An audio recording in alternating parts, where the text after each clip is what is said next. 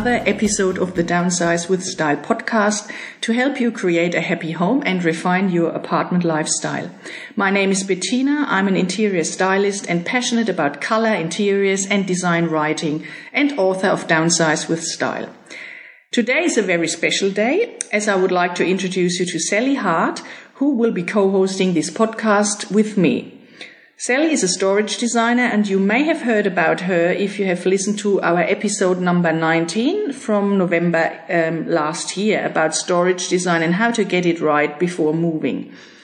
Sally will join me from now on and contribute with her knowledge and tips to make your life easier when downsizing. To start with and to introduce herself, she will share her unique downsizing story with you today. I'm truly looking forward to this cooperation and hope we will come up with more awesome content for our listeners from all over the world. I would like to share some statistics with you, which came out recently from the podcast. So the majority of the listeners come from Australia, followed by the USA, Canada, the UK, Denmark, Germany, India, and the Philippines. So thank you to all of you for listening to the Downsize with Style podcast. We would love to hear from you, of course, so you can connect with us on Facebook and Twitter. So our Facebook pages are www.facebook.com/downsizewithstyle. And for Sally, it's /cleverclosetcompany. And the Twitter handles are, mine is twitter.com/bdcolordesign, and Sally's is twitter.com/cleverclosetco. So CO at the end. So yeah, let's get right into our first joint episode. Welcome, Sally. How are you today? Thank you very much, Bettina. I am very well, and thank you so much for having me join you on your podcast. I hope that I'll be able to bring some beneficial tips to your audience or our audience. Yeah. So you told me that you yourself have a downsizing story to share, which is quite interesting because it's not about moving into a smaller space, but about creating new spaces in your existing home. So maybe tell us a bit about that so that the listeners get to know you a bit better. Okay. Well, my story, I guess the setting is rural Sydney, so just in the outskirts of Sydney. It's only really about 45-minute drive from the centre of Sydney out of traffic, but it's a very beautiful location. I'm on 5 acres. It's extremely beautiful. I have my own valley, no neighbours. I'm completely surrounded by reserve, and it's a very beautiful location. And it's a property that my children have been raised in, and it turned out it was a very large home, and basically all of a sudden I found myself a single parent with quite a lot of choices that I had to make, because running a large property with orchard, vegetable gardens, chickens, dogs, and a lot of tree lopping, I guess I was faced with quite a lot of choices as to how I was going to manage that size home and the property. And the children. And the children. Yes. That's right. Yeah. So what did you then decide to do to sort this out? Well, I guess the thing was I considered the assets I had, and I consulted, because basically I was in a bit of a dilemma. My husband had disappeared, for want of a better word, and my accountant basically told me I really needed to sell the property because I really couldn't afford to keep it. That wasn't something that I wanted to do, because my children and I had discussed our options, and between the three of us we were all very attached to the property. So I thought, okay, well, let's look at the assets that we have here and how we can use them. Rather than selling what we have, what can we do to work within it? So basically the kids, we had a family discussion, and the property is a little bit unusual because the house itself is a 3-level split level home on a slope, and effectively one story of it is on the ground. and the other part of it is sort of a 2-story building, and it's all connected. And the very top story originally was 3 bedrooms, a playroom and a laundry. The second story was the main bedroom, master bedroom, bathroom and a study. And years ago, we'd converted the lower section, which was originally a basement, into a living area because it's beautiful and cool. It looks out over the north and out over this beautiful Billabong, and that had a spare bedroom with a bathroom in it. So basically what happened was the kids and I decided which parts of the house, well, we thought about what we could do. And I decided that I needed either help to come in and take over some of the work on the property, or maybe I could take an income from part of the house. Mm. We didn't really want to live with another person because obviously we're quite, we love the fact that it's so private. It's one of the beautiful things of the property. So I guess I thought about my design skills and thought, well, there's no real reason why this house can't be divided into 2 houses. The great thing about that is because it isn't literally converting anything to a separate dwelling, there were no council requirements. All I needed to do was, it's not officially a granny flat, but it is certainly functioning as a granny flat. What I did was section off the top part and converted a couple of things in there, put in a bathroom where there was an old walk-in wardrobe, and there was a separate entrance to that part of the house. So that's fantastic because basically that part of the house faces southwest and the rest of the property is all facing northeast. So there's no real issue of privacy. And basically it's a fantastic place for a person to live. And I've had a number of people come in there and whether they help me out financially or whether they help me out on the property, it's actually saved me. And it's worked really, really well. So it's basically the entry level. Is that separate granny flat part, and then on the slope downstairs is sort of where you are now. Yes, so it is a home that nobody really knows where the front door is. It is one of those homes, but in fact it was always one of those homes being on a property, it doesn't matter. Basically, there's about 15 entrances to the house. So, so it is. It's fantastic because, it's the granny flat itself is effectively one side of the house on its own level, and yet it's on the ground level as well. So, is there now someone living there for a longer time, or you rent it out, or how is that? Right. That's right. Over the time, I've had a few people come and rent it. In fact, right at the moment, my current tenant is moving out, unfortunately, because she's been transferred. But I have someone else that's been waiting to move in there. There's a wait list. That's great. There is a wait list. There's been someone waiting a year. So as soon as my current tenant said she had to go, all it was a phone call and someone's ready to move in. So that's worked out brilliantly. So yes, they help me out financially, but also, I've had some people come that just help me with working around the property because there's a lot of work, and then that frees me up to get on and do the things that I need. Or they might have helped me out with the children. So it's a significant contribution, and it's really made a difference. And basically, all I had to do other than that was convert a small section of the living room, which was a really large living room downstairs, into a room for my daughter to create an extra bedroom downstairs. Yeah. And because I didn't want to make this a long-term permanent alteration to the property, I actually just used my clever skills with tradesmen and had them build an MDF partition wall. And rather than use any studs and that sort of thing, we've just fixed it with aluminium channel at the roof, at the ceiling and on the floor, and put in framework for a doorway, and it's fantastic. So for us to be able to remove that, we don't even have to repaint. I mean, there might be a couple of holes, where the channel's gone in, but that worked out really well. So I guess the downsizing story there is, there are plenty of people who go through changes in their life, whether they lose a partner, become divorced, or whatever, their kids move out or anything like that.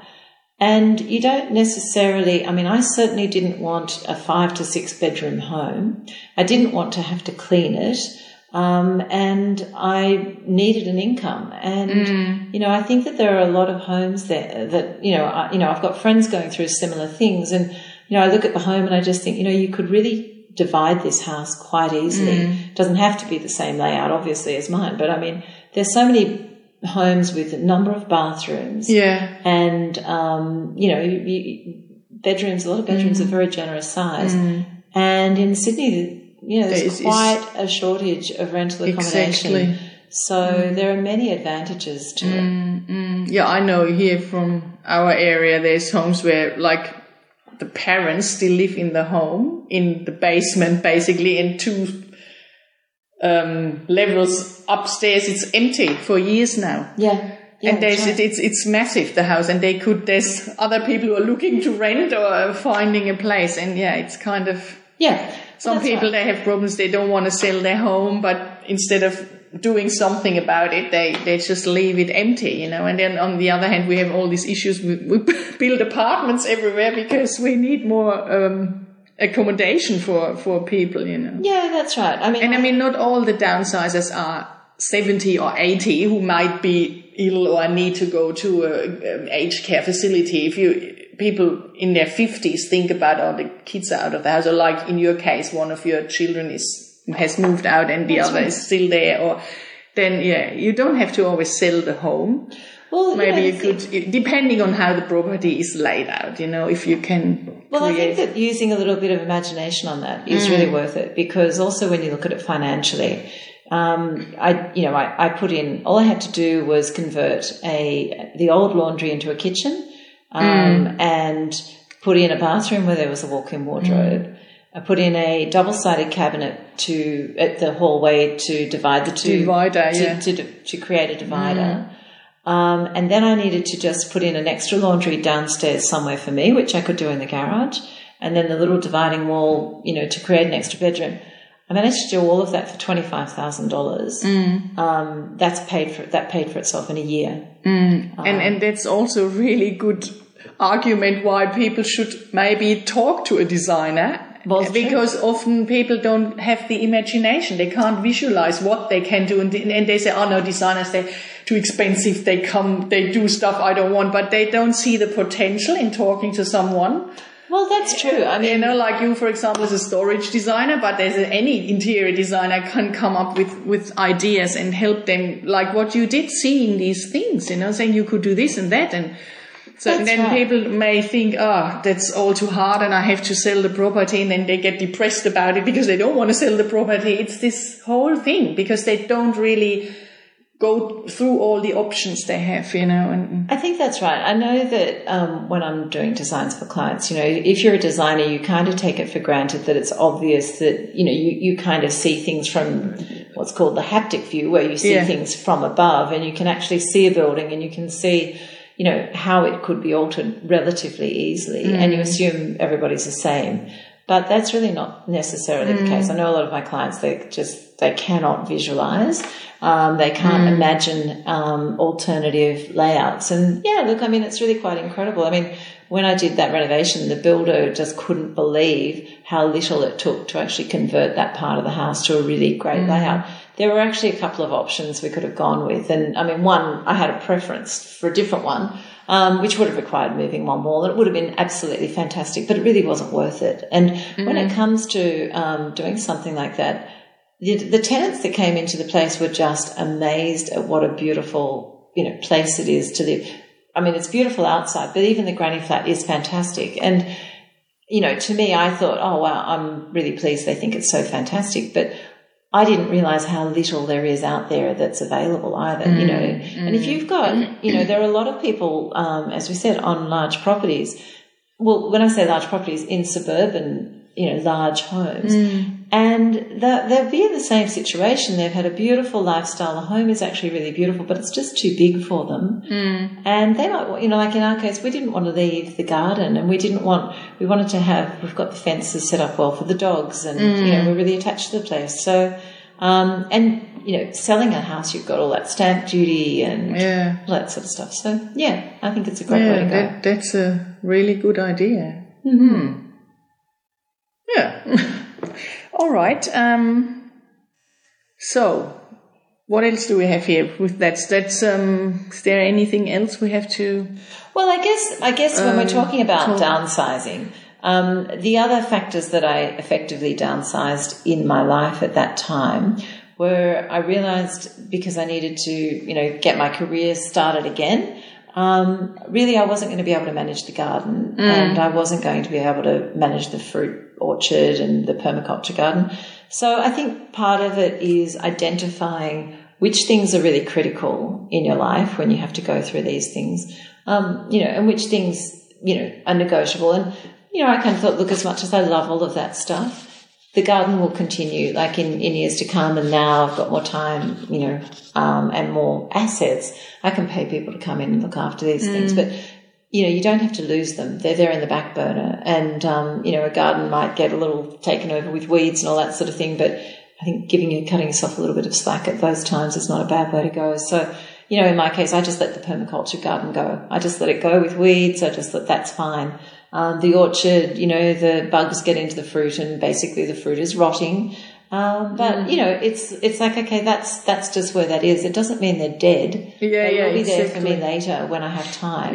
But by staying on the property, I've actually been able to keep those things that are important to me, and they'll be there when I'm ready to reignite that that part of my life. And even if it comes to the point of the pool being too much, it's sort of like, well, you can always empty it. There are things that you can do with your place that to me don't mean necessarily you have to get rid of them. You can kind of downsize it, temporarily in that way, and still have it there for you when you're ready to get going with it again.